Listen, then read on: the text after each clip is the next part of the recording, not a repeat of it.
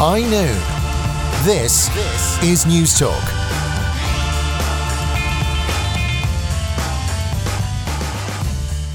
And you're very welcome back to High Noon with Ciara Kelly here on News Talk. Now, the UK's Home Secretary Amber Rudd has said that people who repeatedly view terrorist content online could now face up to 15 years behind bars. It's a move designed to tighten the laws tackling radicalisation. And to discuss whether this is a good idea or not, I'm joined on the line now by Simon Cottee, who's the senior lecturer in Criminology at the University of Kent. Tell me, what do you think of this move by Amber Rudd to potentially penalise the viewing of terrorist online activity by 15 years in prison?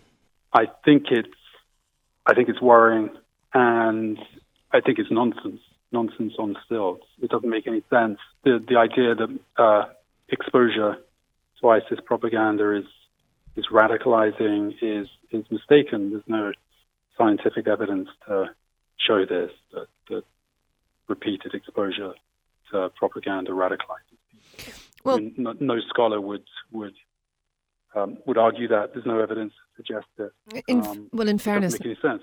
In fairness, Simon, Daesh and ISIS and ISIL and all these are a relatively new phenomenon.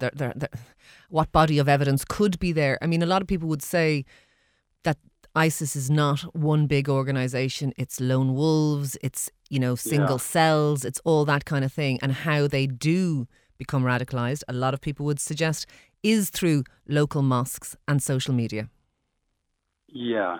I mean, the scholarly consensus is the repeated exposure to terrorist content or extremist content, however you define that. And it's difficult to define. Repeated, prolonged exposure may serve to reinforce pre-existing assumptions that are already tending toward the extreme. Yeah.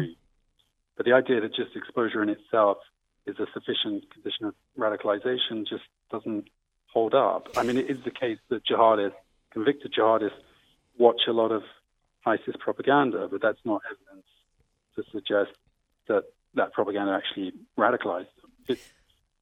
It's far more likely that people who already hold what you could describe as extreme beliefs actually actively seek out that propaganda because it reflects their already held assumptions. But does that not make the argument even stronger for the penalisation than of viewing? If the people who are viewing it are jihadists, are already radicalised, are already active and are exposing themselves as what they are by the fact that they're repeatedly viewing this stuff, and therefore they can be identified by their viewing of the stuff. Is that not a greater reason to bring in penalties against them like this one? I just don't think it makes sense. I think it's unenforceable. How would you go about enforcing it? I mean, within its would it not be much?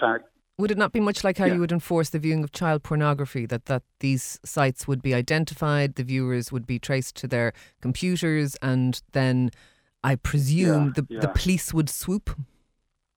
Yeah, it's easier to define what child pornography is. It's very difficult to define what extremist content is. The government hasn't given any clear definition of that. A lot of content, online terrorist content, doesn't involve any kind of atrocity or violence. Much of it sells a kind of utopian idea. And so it doesn't necessarily glorify terrorism or encourage terrorism. I mean, a lot of the Islamic State videos are of this nature. So, I mean, are we talking about banning those kind of videos? And of course, there has to be a distinction there. In law, it's a crime to disseminate these kind of videos. I have no problem with that. The problem is just actually watching them. We don't know what watching does to people. And so Rudd makes this assumption that watching is somehow dangerous. I think it's a much more complicated issue. I can see what you're saying in terms of that it may well be that people are already radicalised and that's why they're looking rather than becoming radicalised by looking. But nonetheless, it is a way of connecting and all that kind of stuff.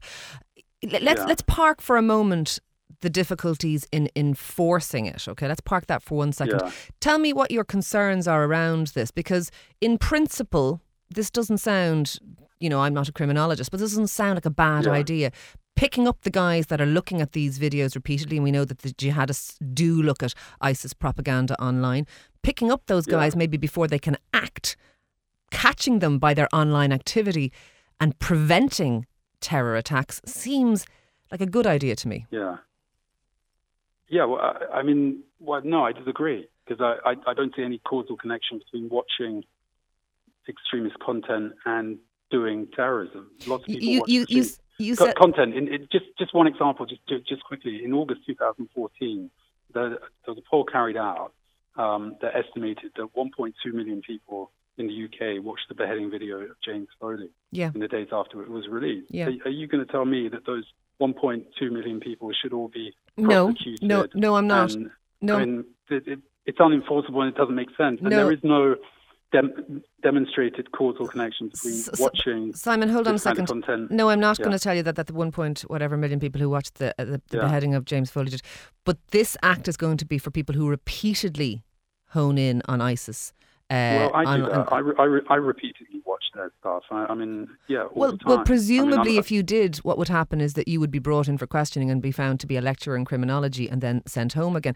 You have to bear in mind, you're honing in on the thing about causation. You're saying, well, if it doesn't cause them to become radicalised, then that's not a problem. Yeah. But what I'm saying to you... It's a diversion. Yeah, I'm putting this to you because you said at the beginning, we know that jihadists watch this stuff all the time. Never mind causation. Yeah. If it's a way of identifying jihadists, Simon, is this not a good idea? If we can identify them by their online activity, is that not helpful?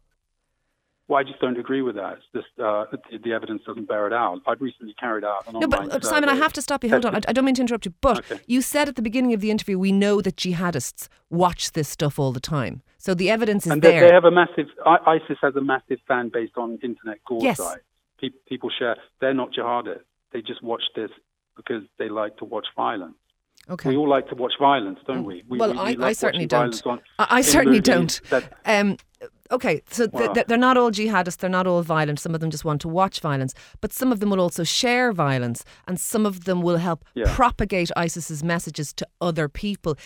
Is it not reasonable in the war on terror, if you want to describe it that, but in terms of anti-terrorism measures, to use the internet in the same way that ISIS themselves are using the internet to propagate their message? Is it not reasonable for authorities to take that digital footprint that ISIS is leaving online, to look at the people who are repeatedly viewing it and to use that with... Maybe people like yourselves won't be imprisoned because you're clearly a lecturer in criminology, but to use that as a way of tracking down potential terror.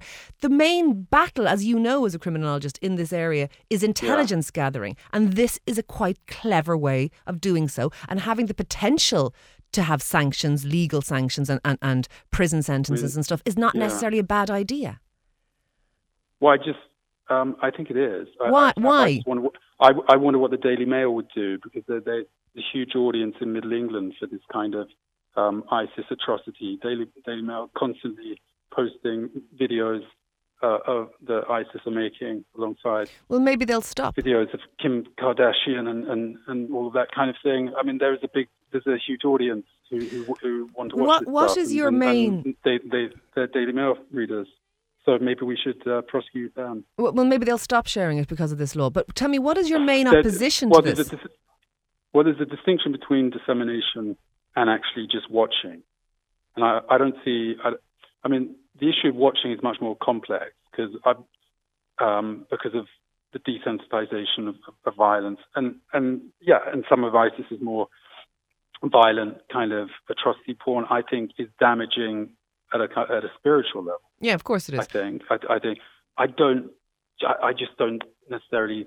There is no connection between that and becoming radicalized. I think watching. But I don't think we should criminalize Simon, again, watching. I think there's other ways of approaching You said that. yourself at the beginning of the interview that people who are jihadists, who are radicalized, watch this stuff all the time. You those are your words. And they watch it after they've become radicalized. Yes, because it reinforces their worldview. Exactly. So bear with me. You've said that. So we know that the people who are radicalised and who are potential jihadists or are jihadists watch this stuff all the time to reinforce their worldview.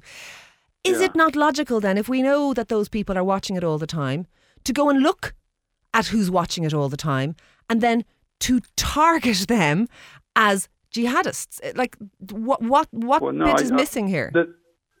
Well, there's a lot of people who are radical or who would be who you would describe as extreme, and they do nothing about that, and they don't act on it, and they may watch these videos and do nothing. I think as soon as you get law enforcement involved, then I think there's a chance that it can make matters worse. I think in what sense? In the sense of maybe stigmatizing people, creating even more indignation.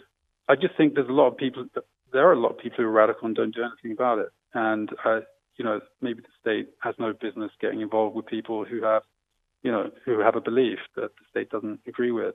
I think the issue is the state has no business getting involved with people who are pro-jihadi. Not extreme beliefs. There are people who oppose British values. What does that mean?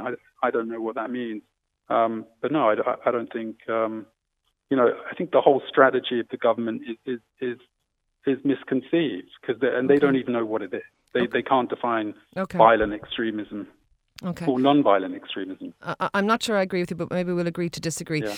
My thanks there. That is Simon Cottee, Senior Lecturer in Criminology at the University of Kent.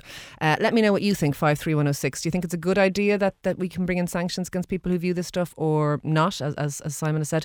53106.